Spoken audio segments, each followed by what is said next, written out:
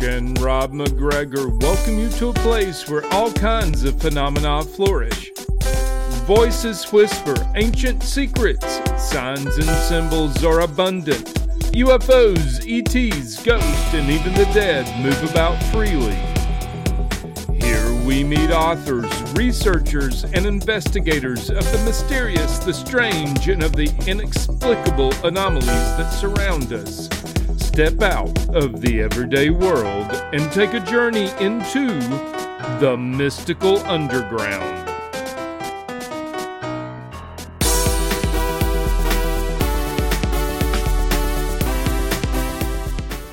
Welcome to the Mystical Underground. Thank you for joining us. This is Trish McGregor and Rob McGregor and our tech magician producer, John Posey. You can go to themysticalunderground.com where we make regular blog posts and where you can find out about our books. Our most recent nonfiction book is The Shift, Reports from the Mystical Underground. Trish's latest novel is White Crows, and Rob's latest novel is Tulpas, available in audio as well as print and ebook. Okay, we want to welcome back Preston Dennett, who is the most prolific author of books about UFOs and alien contact on planet Earth and maybe our galaxy and beyond. Who knows? Preston began investigating UFOs and the paranormal in 1986 when he discovered that his family, friends, and co-workers were having dramatic, unexplained encounters. Since then, he has interviewed hundreds of witnesses and investigated a wide variety of paranormal phenomena. He is a field investigator for the MUFON UFO Network and Mutual UFO Network, MUFON, ghost hunter, a paranormal researcher, and author of 30 books. And last time it was 27, now it's 30, and more than 100 articles on UFOs and the paranormal. Thanks for joining us again, Preston. Thanks, Rob. Thanks, Trish. It's always a pleasure. Yeah. Okay, Rob, you had the first question. Yeah, right. Preston, how would you describe the current state of UFO research? Are we any closer to getting answers? Serious answers? Serious answers? I would describe it as volatile. Yeah. Things are always changing, which is good. I think we are seeing some encouraging signs towards disclosure. I'm really encouraged to see this subject being taken seriously, being discussed officially, getting on, 60 Minutes. That was really cool. Yeah. That is cool. The congressional hearings was kind of interesting, though I almost threw some things at the TV because they were lying. They lied throughout it, saying, "Oh, we've never shot at these objects." Well, yeah, we have. We've never heard of Malmstrom. I'm like, really? You haven't heard of the Malmstrom incident in 1967? And you're the head of defense? That's in Montana, right? Right. It's a very famous incident. Right. Yeah. I read about that. Yeah. Preston, who did the cover for your book? That is beautiful. Isn't that amazing? Yeah. That's my sister-in-law. Okay, Kisara, that's Christy Kisara. She's married to my brother. And she and I her work art is great. together. She's amazing. She kind of has gone with me on investigations, sits down next to the witness and draws what they saw, whether it's a craft, an ET, kind of like a police sketch artist. So she's really good. And these are all true life cases. We met. I wanted to tell you, we were on a cruise and we met a couple, both of whom had been abducted. But when they met, neither of them knew the other had been abducted. And the guy, I thought of you because the guy says to me, he goes, "Yeah." And then we both found out we'd been abducted. He says, "This isn't kind of stuff you talk to somebody that you just meet about." Yeah. So anyway, we're going to have them on at some point. I don't think that sort of thing is a coincidence. I hear that a lot. It's like, wow, how are these people being brought together? There's an ET dating service going on. Where's the app? Okay, go ahead, Rob. Yeah. So this is the fourth. I didn't even mention. Tell us the name of your book. I didn't even mention. I know it's the fourth volume. Yeah, Not From Here. Volume 4. All right. So are there 3 other volumes? Yep. I've been putting them out about 5 years ago. This one is the most recent, of course. Okay. Yeah, I went through most of the chapters, and what I always find interesting is these stories from 1950s, because they're bizarre, and hard to, document, of course, but it's interesting that you put some of those in because they are so strange, like the one with the beings that were only 2 feet tall. I mean, I've never heard of being quite that short. and the guy was knocked out when his small vessel crashed, and then the firemen would revive him, and then he'd start fighting and he'd pass out again.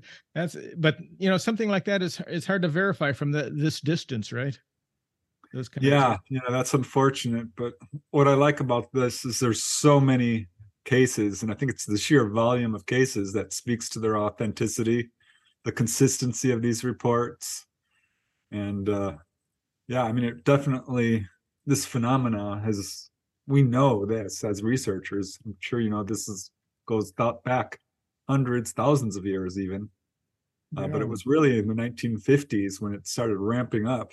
Mm-hmm. And from that point on, I mean, it's just nonstop, boom, boom, boom, boom, boom, case after case. One of the strangest stories I found in your new book about these UFOs that collide with trains. Yes. Tell us about the one in 2002. That was a weird story. Yeah. This is a unique incident. I couldn't find any other quite like it. This is in the chapter about people who have collided with UFOs, whether in planes or automobiles, a couple with boats, but there's only one involving a train, and that occurred on January 14, 2002, near, I think it was Shelbyana, Kansas. Mm-hmm. Well, this is actually a train route, but this is where this train conductor was in the train, and they're going along when suddenly they start having computer problems, and their speed recorder starts malfunctioning, and the locomotives, it was all failing. And looking ahead of them on the tracks, they saw up in the sky in various positions 3 metallic discs. And they were fairly large, about 20 feet across. A couple were quite high up, but one was right in front of the train tracks. And as anyone who operates a train knows, you can't stop a train, in a matter of feet. It takes a mile sometimes to stop a train. And so the brakes were on, but they could not stop it in time. And apparently this disc did not see the train coming. Or I'm not sure. I mean, I can only speculate as to how this happened. But the train struck the disc and actually caused damage to some of the locomotive cars. I believe it was about 3 of the cars actually got damaged. And of course, this disc did take off at this point, and they continued the route and parked, and they were accosted by what they believed to be government agents, taken off and questioned severely about every aspect of what happened. And it was a big deal. They were told not to talk about it. And this was, not talked about. Eventually, he did report it to, I think it was the National UFO Reporting Center.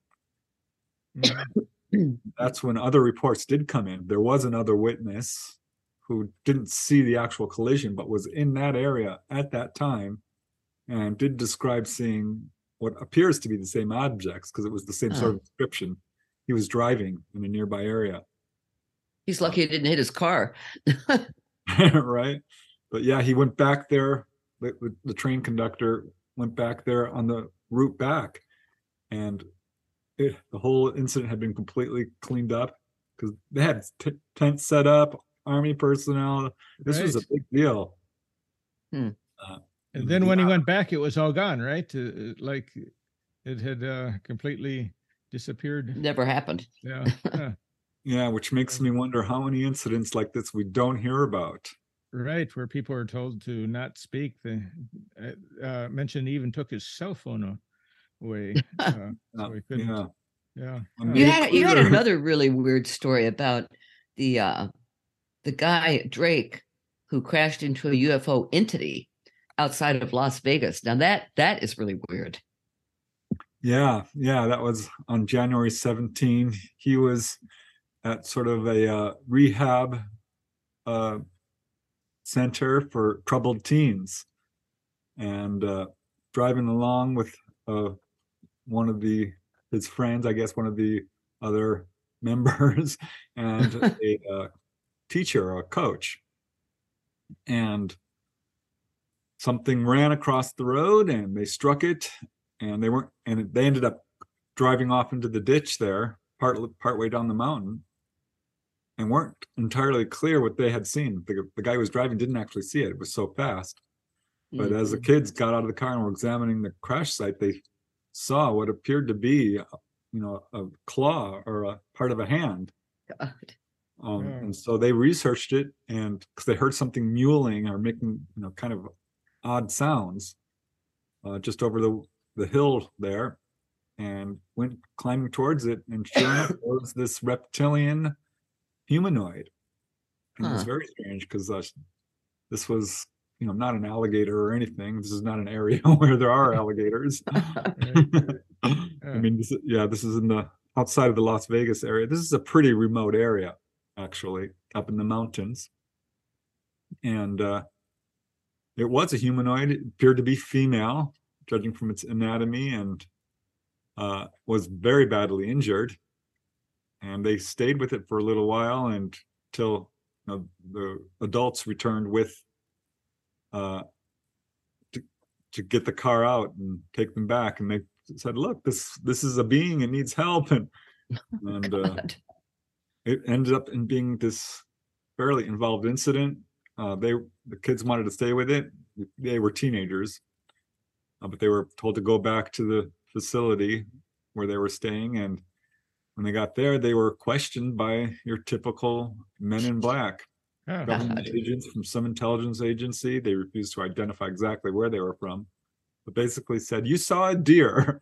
And the kid protested. He's like, "No, it wasn't a deer. I know what I saw. It wasn't a deer. It was this." It's like, "No, you saw a deer." And when he protested, this guy says, "Listen, we have the authority to keep you here in this facility, in this detention center, till you are in your mid-20s or something for 10 more years." Jeez. So he had to capitulate. So what happened to that creature? It was just left there, or swept up, or? That's a good question. Yeah, presumably the government people scooped him up, or her, say. Right. We don't know. That's what's so incredible. I mean, how could they claim they know nothing? Yeah, they can't. It's just it's laughable to me because it is so easy to prove that our governments are neck deep in this. Our military, all the intelligence agencies. I mean, we've got proof of this with documents released from the Freedom of Information Act. They know, we know they know, we know they know we know. Now, have you ever been threatened by any intelligence agency? Well, or told not to write? A little bit, yeah, actually. I mean, that did happen once or a few times, not in any really severe way, certainly not in a way that deflected me. Yeah. But very early on in my research, I'd got involved in this field in 1986 when I found out my family, friends, and coworkers, a lot of them actually, were having encounters. And it was in 1992 that this huge wave of sightings kind of struck my hometown of Topanga Canyon. This is in Southern California. Right. I had just moved out to Canoga Park, but I knew a lot of people in that area, of course. And this was a wave of sightings that had everything going on. I remember that. Yeah. Yeah, I ended up writing a book about it. There was cars being chased down the street. There were landings, people being taken on board. Wow. An enormous number of sightings. And in fact, on June 14th, when this wave began, I ended up finding more than 30 separate adult witnesses, independent of each other, who saw activity on just that one night. Wow. So, yeah, a big case. And so I was in the middle of investigating that, and was putting up flyers on the bulletin boards at the stores, and I was going door to door. I was calling people up. I was really gung-ho. Yeah. I called the police, left them my number. So I think I had become somewhat visible. That's when I got a call from someone who at first wouldn't identify himself, but basically said, are you the guy who's investigating the UFOs? I'm like, yeah. How can I help you? And he says, well, I worked in the military. I was in the Vietnam War. I did satellite mapping. I have a top secret clearance. And you should probably not be investigating UFOs. I'm like, oh, really? Why? And he says, it's dangerous. You don't know what you're getting into. Huh. Like, okay. What do you mean? He says, it's not what you think it is. Well, okay. Like, how does he know what I think it is? For one thing. And second, I'm thinking, well, what is it then? I asked him, so what is it? And he says, he evaded my answer or my question. And he said, it's, you're barking up the wrong tree. I'm like, well, what do you mean? He says, well, there's no pay dirt in this. And I thought to myself, wait a second. How can this be dangerous if there's no pay dirt in it? And he's talking in circles here. And I didn't really tell him that. I just kept questioning him. But it became clear the conversation was going nowhere. And he didn't outright threaten me, but he did. He said, oh, this is dangerous. You don't know what you're doing. People get hurt. Huh. Well, there does seem to be some military intervention in these like MyLab cases that seem to involve abductions where it's somebody in uniform, military people are there. Have you investigated any such cases? A few, yeah, definitely. I mean, there was a guy I interviewed who was a Marine at Camp Pendleton in Southern California. And as I interviewed him, it became clear that he was dealing with some mind control and hypnotic drugging and some negative experiences. I mean, he had said it himself that he was the subject of some kind of experiment. And I well, even Whitley has said that the implant he's got was put in there by humans, not by entities. Yeah, I wonder about some of these cases because there's a portion, particularly the ones that are just overtly negative. I believe our MyLabs, it's a real problem in this field because it muddies the waters and brings a lot of fear and disinformation into the subject, which I don't think is hostile. I really don't think they're here to hurt us. And there are cases, I think some of them are hypnotically found. Manipulated? Well, I don't know about manipulated, but where they see military and Greys working together in certain situations where there's a number of people that are strapped down on beds and very strange. Well, that happened to Connie Cannon. Remember, she said that when she made that turn off on that air base in Georgia, right, that there were military people there with the craft. I wonder about those cases. Those I think are probably MyLabs and not actual ETs. And some people might perceive human-looking figures on board a craft as military when they're not.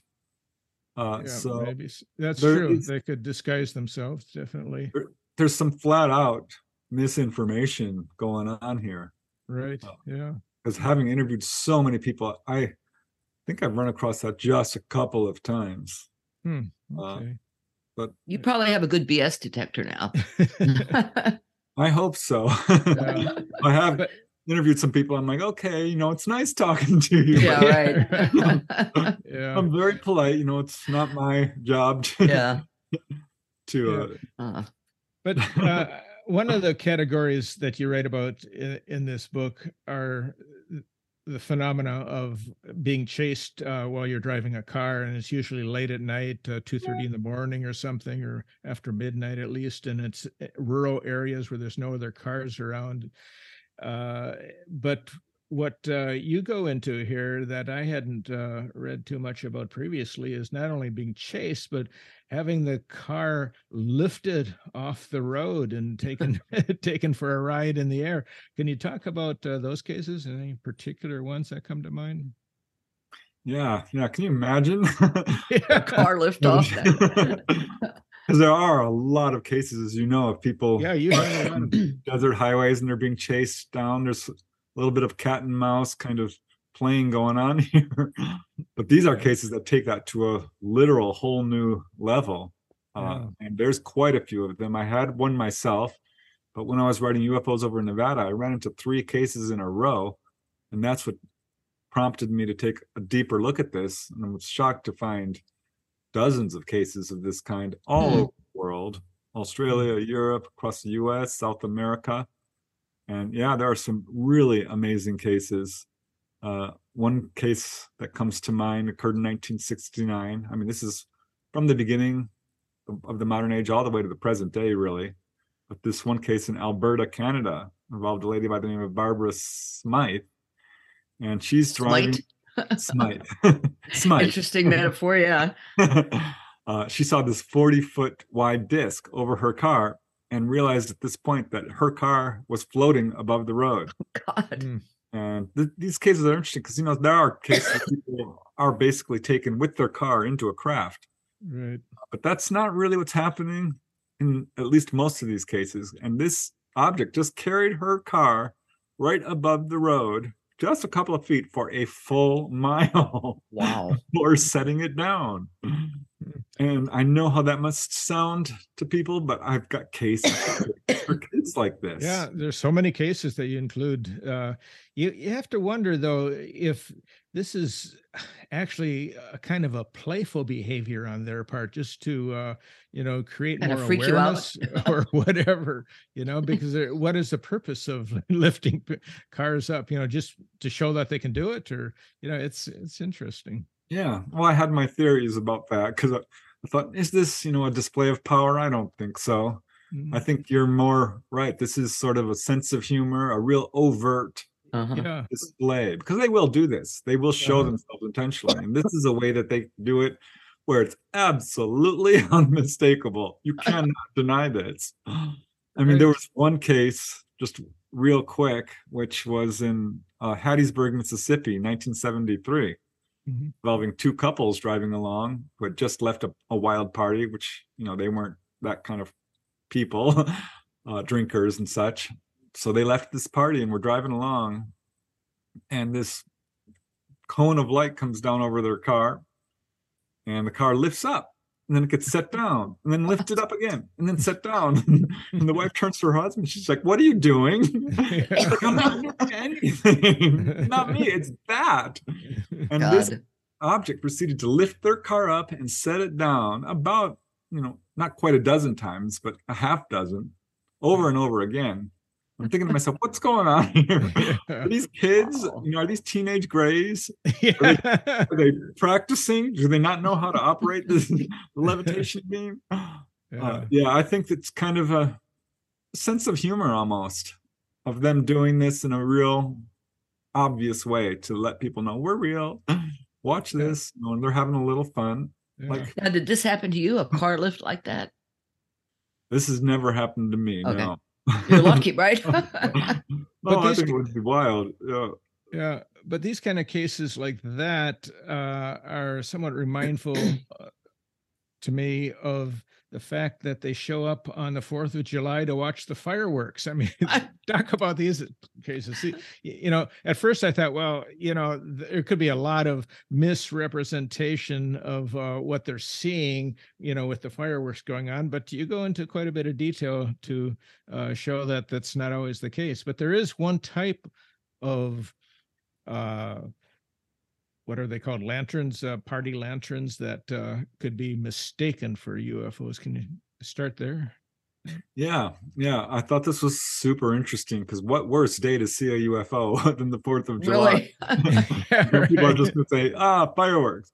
Yeah, April 1st, I think, would probably be equally problematic. Yeah, right. You don't want to report a UFO on April 1st. And, hearing about reports on the 4th of July, I just kind of dismissed them initially because I'm like, oh, I don't want to hear it. You saw fireworks. I was finding out UFOs were real in a weird, ironic way made me more skeptical. Mm-hmm. I started to hear about these 4th of July reports, and after I kept running across them. I'm like, let's take a look at this.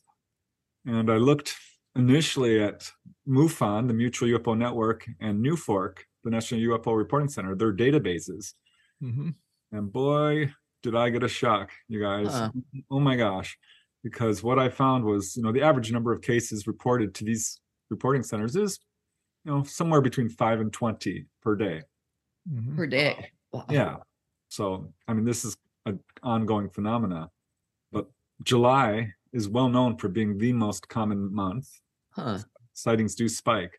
But on the 4th of July, it wasn't 5 or 20. It was like 50 to 100 reports. Jeez. And I thought, okay, this has got to be fireworks. It's got to be. But it wasn't. It really wasn't. There were a lot of reports of what do seem to be, or certainly behave like, what we call sky lanterns, party lanterns, which, as you know, are little paper balloons. You put a candle in there and it sends it aloft. And they can get 4,000 feet in altitude. They last for about 15 minutes. And you can see these online. And from a distance, they are quite striking. They look like glowing orbs. And if they catch the right air current, they can seem to move in unison and patterns and hover in place or dart at right angles when they hit another. I started looking through reports, and over half could be explained like that. Mm-hmm. At the same time, UFOs can take that exact appearance as well. And a number of these cases were clearly not sky lanterns. There's no way, because they would stop in the sky and then dart to another spot and then dart to another, all get in a line, then a triangle. And some had portholes. Some of these were very low, metallic craft, colored lights all around it. A couple of cases, people are seeing the ETs looking down through the windows. Oh, God. So these are, and they would show up right when the fireworks show started, stay for the duration of the fireworks show, often in many cases, and then leave. And a lot of the witnesses, this was pretty consistent, felt like these craft were coming to watch the fireworks show. Oh, God. Yeah. Crazy. And it went beyond that, too, because sometimes these craft, this is what I think is going on, these RETs, would put on, like, you want to watch a show? We'll put a show on. Watch this. Right, yeah. The number of the witnesses said what we saw was far better than the fireworks show. Yeah, right. So I have another explanation of why there's more on the 4th of July than any other date, is because people are looking up. They're watching the fireworks. Normally we, look straight ahead or down. We don't, always walk around looking at the sky, looking, for more than, a few seconds, where it's more like minutes, and longer periods of time, more people looking up than ever. So that could be, so maybe they're more than we think they are. And I think that's absolutely a factor, because let's face it, it's millions of people out there at night. Unlike any other day, well, in the US, and unlike any other day of the year. But honestly, I think there's more going on here than just that, because it's clear that they are drawn to the lights. There's a number of cases in the literature where people have used lights, or there was a case I investigated in Southern California where a guy was working for NBC, and he set up pitchel lights, computerized lights in the shape of a disc. And as soon as they turned it on, these 2 UFOs came swooping down to investigate. Wow. So they are attracted to lights. We know this. There's a lot of cases in the literature. So I think that is a factor. What I found most interesting, honestly, about these cases, you would classify almost all of these as close encounters of the first kind, a simple sighting. Of course, there are a few involving, where people felt static electricity, or they saw ET, so close encounters of the second, and a few third. But you could classify every single one of these as a close encounter of the 5th kind, human initiated, where we call them down. It's a new category sort of coined recently. But I think there's validity to that, because they are coming down in large numbers on this day. And could it be that this is a good tool to sort of initiate an encounter? Well, I wonder, do you think they saw Independence Day? I hope Do they watch our movies? Well, they do. I know they do, actually. It's funny you mentioned that because I put out a book called, this was a year or two ago, UFOs. Had we missed this one, Preston? What's it called? Oh, the drive-in. Yeah, this UFOs at the drive-in, right? Yeah. I got 100 cases. I'm not kidding. Wow. Hovering over drive-in theaters. This is absolutely a thing. When I wrote UFOs over Colorado, I got 3 cases in a row. I had one myself, but I thought it was a one-off, unique. It wasn't. And after finding 3 cases in a row, I'm like, I'm going to look deeper into this. I found 100 cases worldwide, by the way, mostly U.S., but some other countries, Canada certainly. But yeah, they come down over the theater, right over the screen, right next to the screen, in case after case. And then they'll flash their lights. They'll start darting around. They'll release smaller craft. They're putting on, again, a display. It's another sort of example of Close Encounters of the Fifth Kind, human initiated. And they have a captive audience too. Everybody's there in their car drinking or whatever. Yeah, exactly. Which is the same as the 4th of July. Yeah. Unique opportunity for the ETs to fulfill one of their main agendas, which is, publicizing their presence, letting us know that we are not alone. So I think that's exactly what's going on in the 4th of July cases and in the drive-in theater cases. And I've heard about a group of people going out in the desert, I guess from Southern California at night, and just Jamie Cromwell was part of that group. Yeah, right. We were ghostwriting a book for the actor James Cromwell, which was actually a UFO related book too, and he told us that he was involved with this group that went out and they flashed lights in the sky and they got responses. Wow. I didn't know about James Cromwell because I did do a YouTube episode about all the famous people who have had sightings, and there's so many celebrities. He was very into it. Yeah, I was part of that group, or maybe not that group, but CE5 groups. And it works. I had a bunch of good sightings that way. It's thrilling when one shows. I mean, it doesn't always show up. Well, what do they do? I mean, like to draw them down, make lights shaped like UFOs, or meditation, I think, is the most powerful tool. We would all get there and just basically send out, thought. Because these beings, let's face it, are telepathic. They're very advanced in terms of psychic ability. I think they can pick up on this. They know about all of us. They're very much on top of things. And CE5 groups do use sort of a meditative sequence of thoughts, but lights as well. Whatever works. I know that we here, when I was in LA, rather, we did it for about 5 years. Every couple of months we'd go out. This core group of us formed, a group with CSETI. And we had lots of sight, mostly anomalous lights, I will say. Sometimes we'd be flashing our lights, they'd flash back. So did anybody ever land and come out and say, "Hey, how you doing?" I was hoping, I was ready. I would have loved that. Yeah.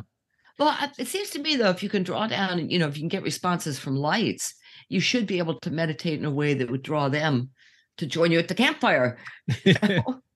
Yeah, I don't see any reason why that couldn't happen. And there was the group from, what was it, Peru, Mission Rama, with where they did have that success. They did have groups where they do meditation and all kinds of spiritual work, and ended up having direct contact and being taken on board.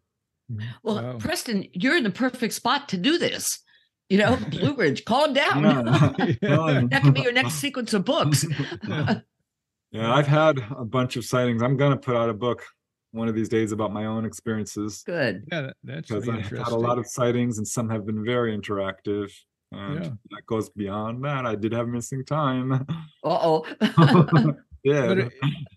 Well, it seems like they are interested in us seeing them, though. I mean, why would they? You have a chapter on the UFO coming into airports, landing on airstrips, and so many cases in that chapter that, what would be the purpose other, you'd think that would be kind of dangerous for them, but they seem to hover over airports quite a bit.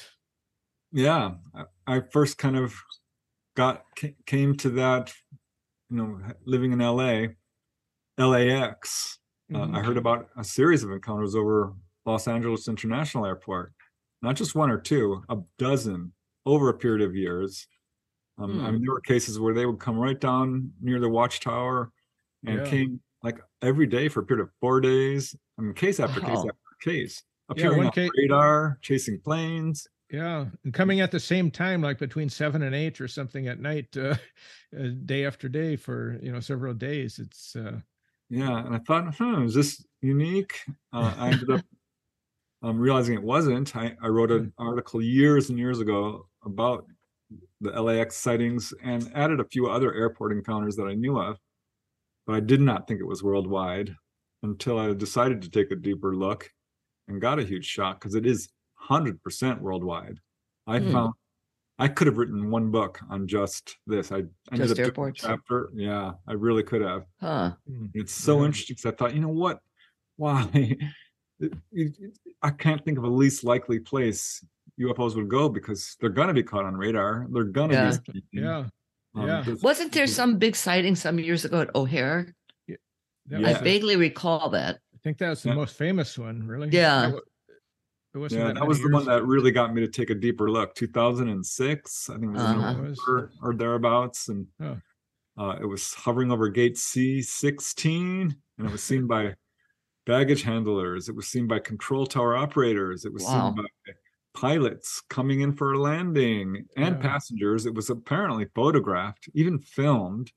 There was a cover-up enacted by, I think it was United Airlines, who told their employees, do not talk about this. They did, thanks to a reporter from the Chicago Tribune who dug deep and found out the truth. And we owe him, John Hilkovich, a huge debt of gratitude for bringing this case to light. And now it's very well known. It's one of the most famous airport encounters. Yeah. But there's a lot of them. I mean, there was one in China where it shut down the airport. Really? Oh, yeah. I mean, this is absolutely a thing. What's so interesting about these cases, I assumed they were just sightings. They are not.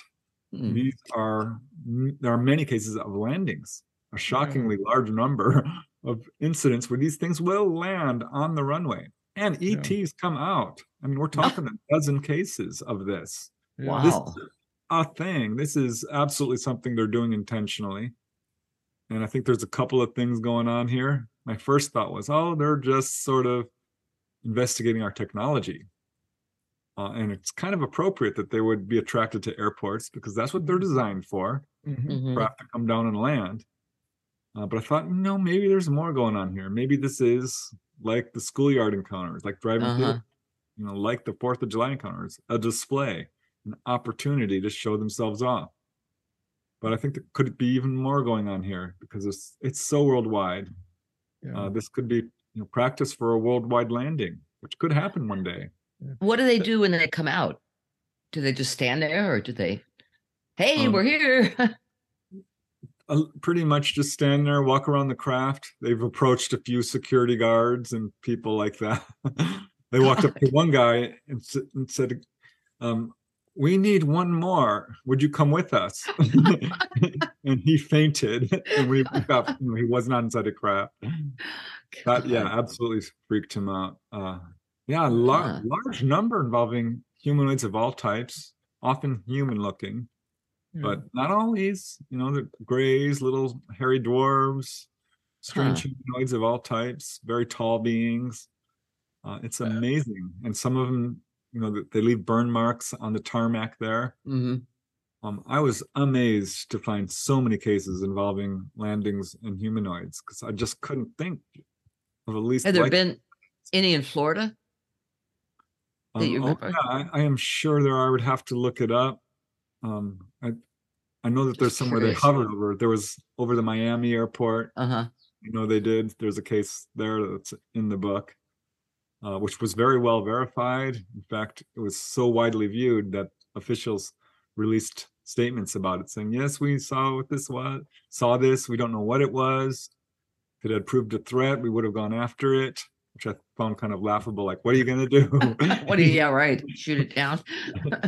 Okay, the thing, Preston, that puzzles me about this, and maybe this, I was a journalist for years, and so I have a certain skeptical sense about certain things related to UFO. The thing that puzzles me is everybody has cell phones. Everybody knows how to take pictures. Why haven't we got a good picture yet, a close encounter picture of a being or a craft even? I mean, the real pictures are all fuzzy. The fake ones are, that look good, but they turn out to be fake, so that's seems to be an ongoing puzzle that we should be we should be getting pictures. Yeah, well, it's absolutely true with the airport encounters that initially through the 50s and 60s, there weren't a whole lot of photographic cases. Yeah. But as you get into the current day, yes. And the O'Hare airport incident is one example. There are photographs. But from that point on, yeah, there's a number of cases involving pretty clear photographs. I mean, there was one over China that was quite striking, the photographs. But you're right, these are very easy to fake. It's now a really concerted disinformation campaign. And you can see this if you go out on Facebook or other social media sites. It's just littered with CGI, clearly fake photographs. I like some of the older cases, the Santa Ana photographs by Rex Heflin, Paul Trent in McMinnville, Oregon. Those are some great photos. Trinidad Island photographs. These are older cases, which are very clear. Black and white photos, yeah. I mean, there's some great ones from the Hudson Valley wave, 1980. Yeah, it's still a problem though, and every now and then people will send me photographs, and unless they're willing to, put their name behind it, I'm just not interested because it's so easy to fake. Right. How about ET hitchhikers? And that would be a perfect opportunity to get a good picture. Yeah, you would think. It turns out it's not so easy.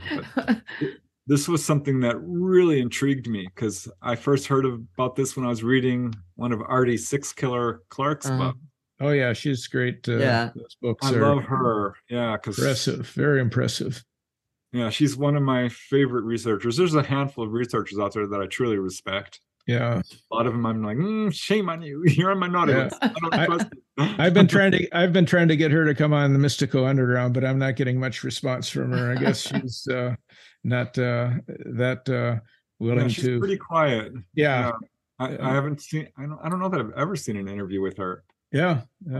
But I do love her books, and she talked about a case involving a gentleman from Arizona who was driving from Chinle, I think it was, to Castle Rock, and saw this gentleman along the side of the road out in the middle of the desert, which often happens in these ET hitchhiking cases, and thought he was another Native American. He's a Native American himself. His name is Dakota, and decided to pick this guy up, and did. And as soon as he got in the car, he realized, well, this isn't a Native American. He's very pale-skinned, wearing this shimmery white jumpsuit.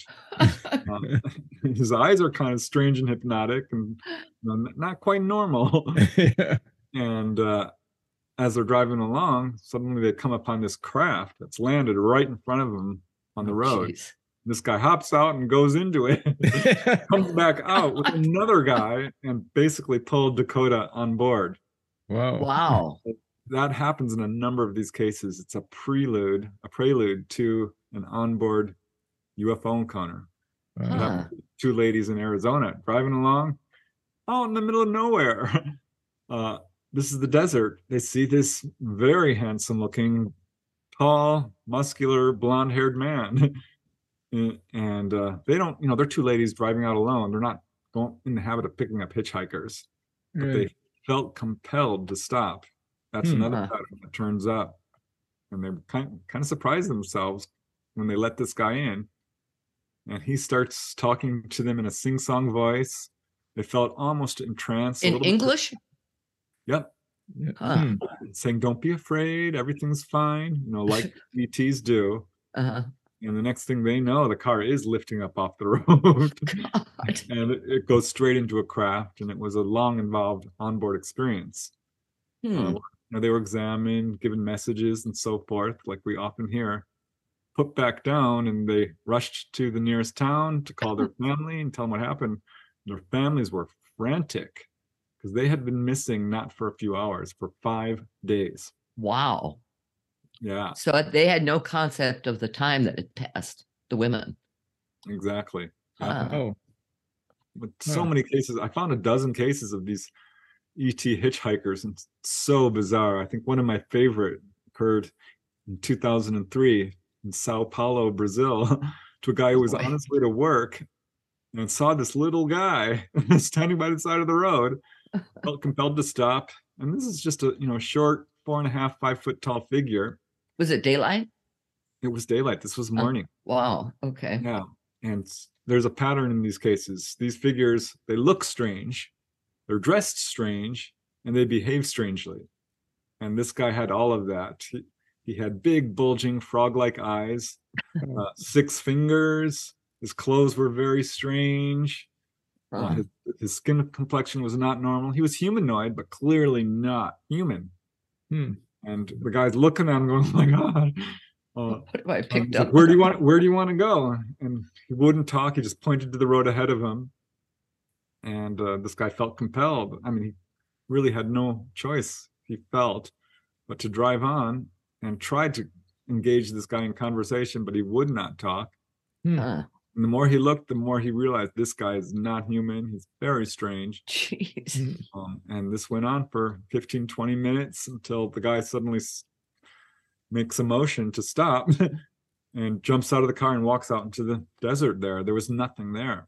Wow.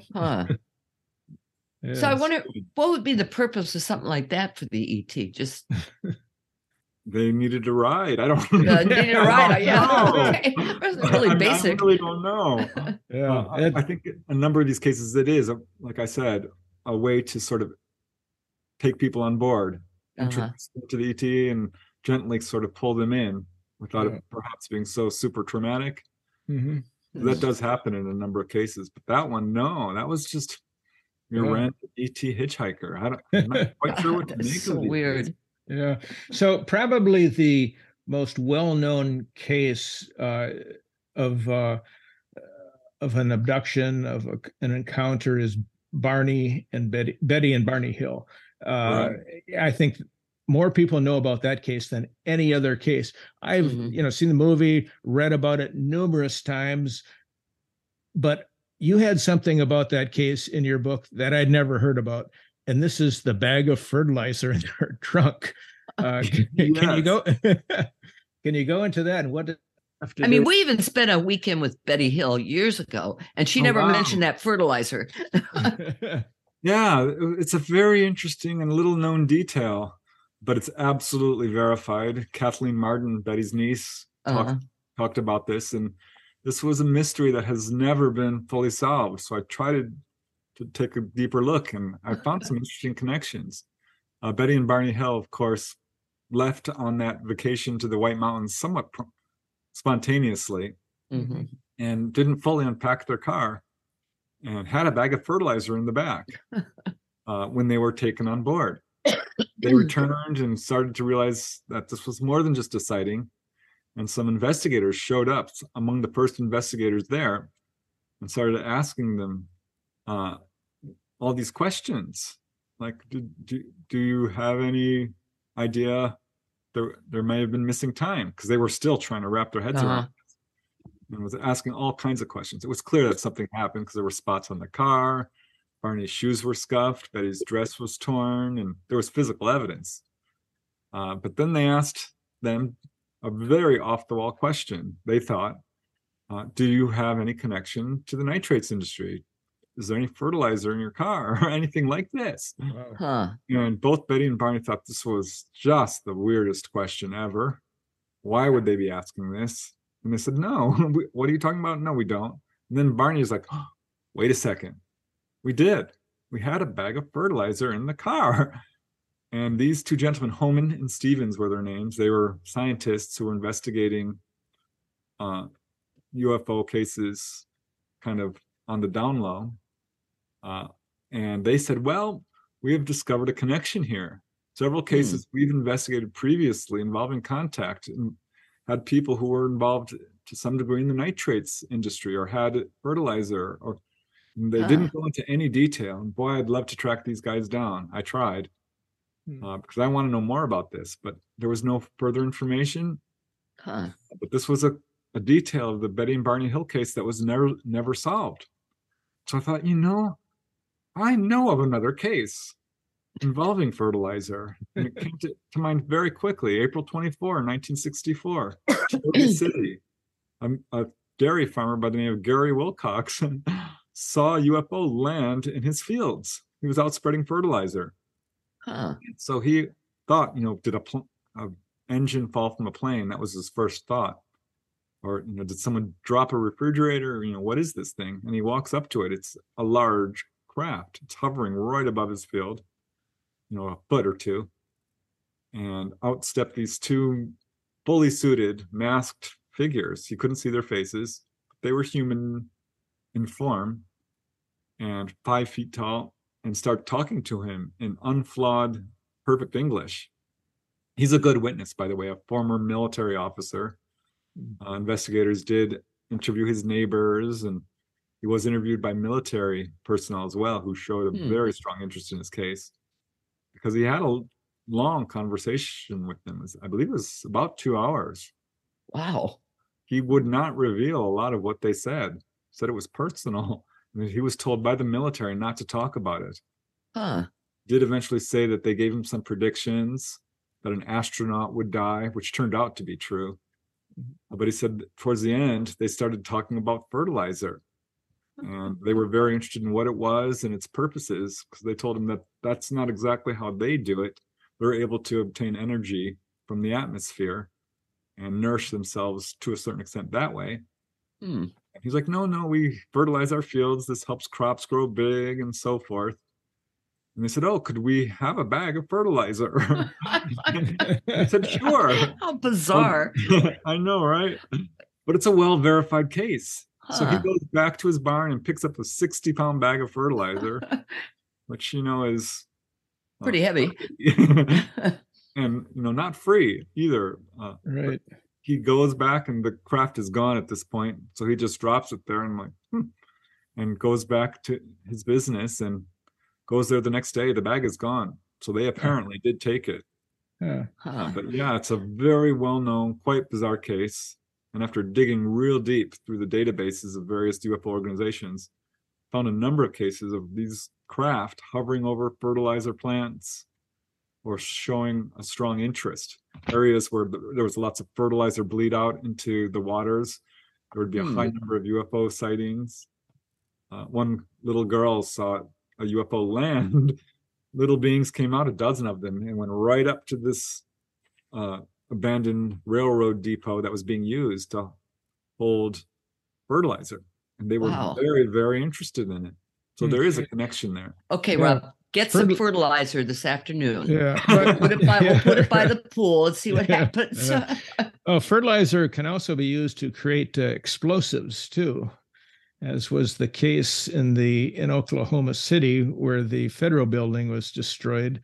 The Timothy McVeigh. Right. And that was, I think, that was yesterday for, I don't know how many years ago, 28 years ago that happened. And he used fertilizer to create, he and his allies used fertilizer to create that bomb. So I don't know if that would have any play. Yeah, I kind of looked into that. I didn't see any real connection there. I did find out that, there's phosphorus is, of course, involved with all this. And there's a number of cases where UFOs land in there's high levels of phosphorus found in the landing traces. So I mean, I tried to build a stronger connection there, but honestly, it's not a whole lot of cases to support this. There is something going on. I think ETs are very interested in general in our planet, the plant life, the environment. They're studying animal life, plant life, human life. They're very nerdy people. They're very much scientific. And I think that's part of what's going on here. Because there's case after case where people report seeing them come down and pick plants and flowers. And, right. Do they ever abduct like dogs? Oh, yeah. Yeah. They do. Yeah. Funny you say that, because I'm actually doing a research project on that right now. Are you really on dogs? You're getting the scoop, Trish. I'm putting out on this. I'm putting out volume 5. Wow. Shortly, and I'm doing a chapter on that because I'm like, got some really interesting cases. There was one guy. This is the scoop, where he was taken on board with his dog, Hunter Bone. The dog went running up to the ETs and tried to bite them, and they quickly rendered the dog unable to move, paralyzed him, and he floated around like a stuffed animal. Oh my God. And I found a number of cases, where there's a very interesting connection with people's pets being taken. Where did that one happen? Louisiana. I believe it was Louisiana. Yeah. And the mention of dogs activated ours. I know. He's got his ball in his mouth and he's banging against the side of my chair. Nigel says, "Take me. I'll be their friend." Yeah. What? So what happened with this guy? I mean, did he eventually come back to Earth with the dog? Okay. Yep. The dog was fine. Wow. I do have another case where a lady was taken on board with her dog who had valley fever, and they healed the dog. It was really cool. So that's, I think, going on in some cases. What's valley fever? It's a fungal infection. Oh, fungal. Yeah, which is not only common among dogs, but humans can get it too. Unfortunately. All I know is I have a 3-year-old boxer. I really need to learn that paralyzed trick. So that's funny. Yeah. Wow, I can't wait to read this book, Preston. When's this one going to be out? I'm still working on it. I hope to have it out late this year. It's probably going to be the last of the Not From Here volumes, at least for a while. Right. Which are all about the stranger aspects of UFO contact, the weird patterns, as we've been talking about. Yeah. What about dams and hydroelectric power stations? What's the interest there? Yeah, this was another thing I realized when I started researching, because researchers do know that UFOs are attracted to anything technological. Nuclear power stations have long been known to attract, UFOs, missile launches. I did a chapter in one of the Not From Here volumes on prisons, of all places. They're attracted to prisons. And I thought I've had a case in Arizona where they were attracted to, I think it was Parker Dam. And the guy who worked there said, I think they're taking, scooping electricity off of the hydroelectric power station. I thought, I don't think there's ever been a study on this. Because I knew that there were a number of cases. So I started collecting them and recording them and documenting them. And like the airport case, I found a bunch. And again, it wasn't just these objects hovering. They were landing. There was humanoids being seen. There was quite a few involving photographic cases, landing trace cases, electrical power disruptions. I mean, there was a dam in South America. I forget exactly which case, but these UFOs kept coming, and they'd always knock out the power. And they were scooping up water too. The residents started to call them rabones, which means thief. In Portuguese, I think, or Spanish. Spanish. So they were so regularly visiting there that people could predict these sightings. And it did get photographs. A lot of cases all over the world. England, Canada, across the US, South America, Italy. I mean, it's everywhere. Yeah. I think a good book would be one with the that features the legitimate photographs, that could be, ones that have been documented that of course with text as well, and but that would be I have not seen anything like that on the market. Yeah, there's a couple. Get books. That bag of fertilizer. I know Wendell Stevens put out 2 books, UFO photographs. Oh, really? World 1 and 2. So they're very difficult to find. I have one. I had 2, but I lent one out. Stupid me. Never got it back. Never saw it again.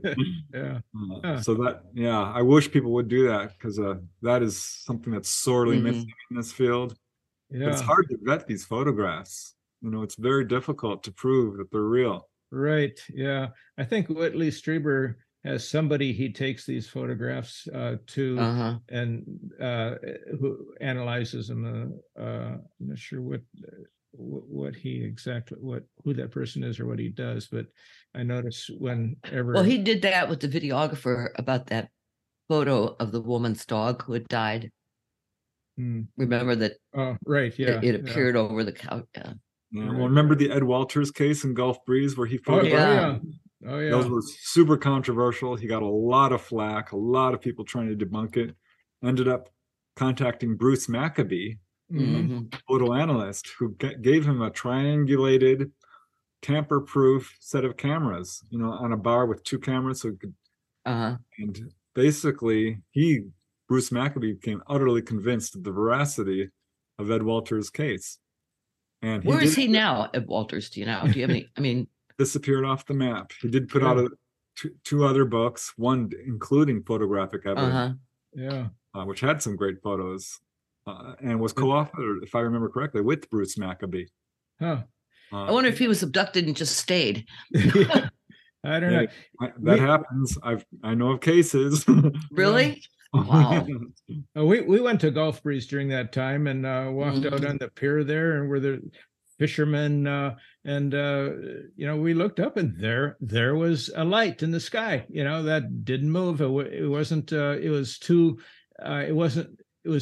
early to be a star, but it was like Venus, but it wasn't Venus. It wasn't Venus, and people are looking at it, and just these fishermen are saying, yeah, that's just regular.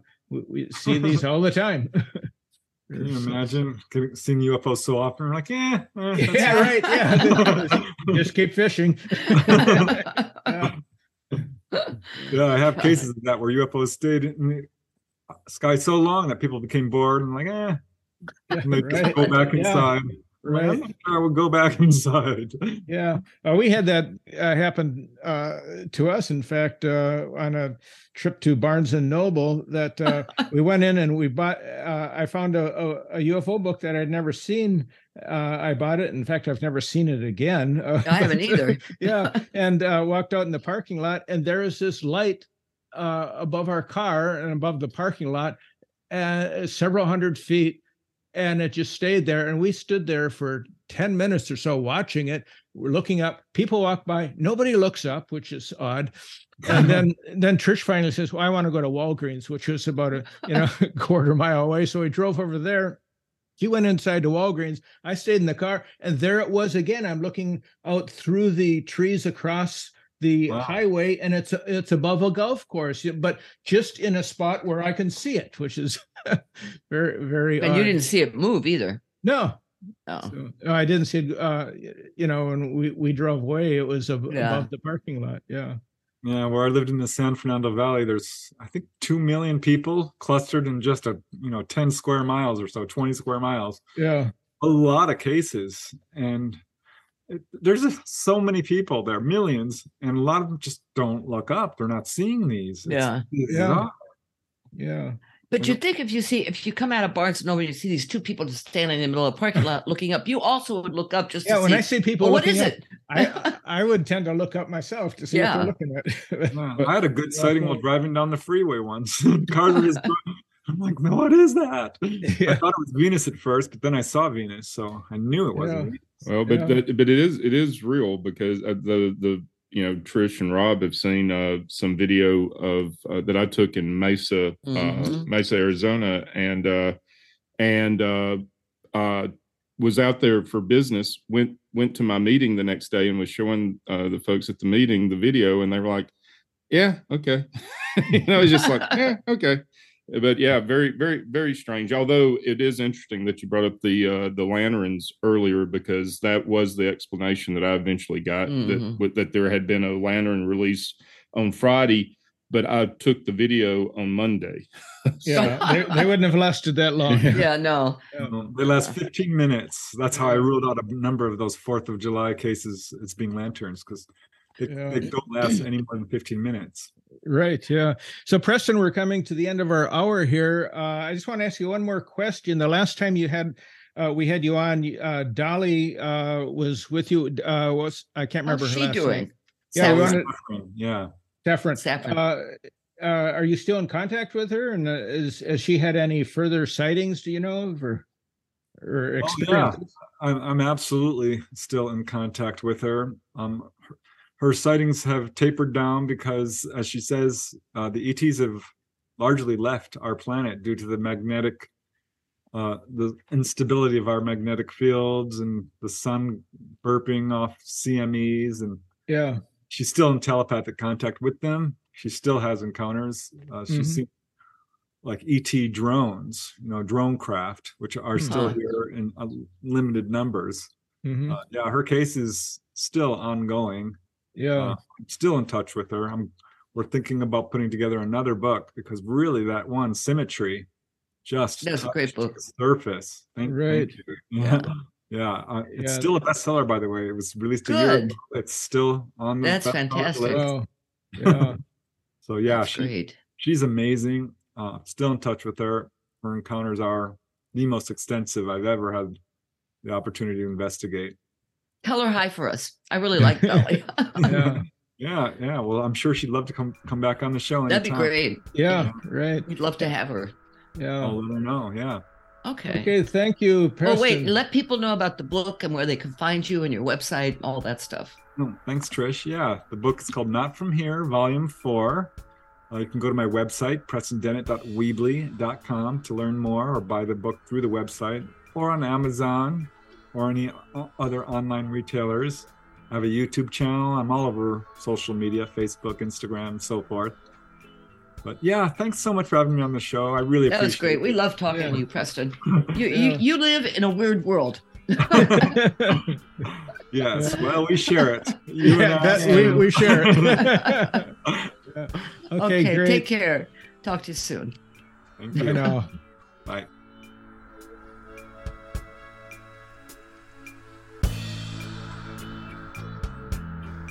Thanks for joining the Mystical Underground. Visit www.themysticalunderground.com for the latest blog post and book info. Subscribe to the podcast on Apple Podcasts, Spotify, Stitcher, Google Podcasts, or your favorite podcast app. Listen to the podcast at podcast.themysticalunderground.com. Follow Trish and Rob on Instagram at Trish and Rob McGregor. Follow us on Twitter at The Mystic Cast. Send email to podcast@themysticalunderground.com. And until next week, thank you for listening and stay mystical.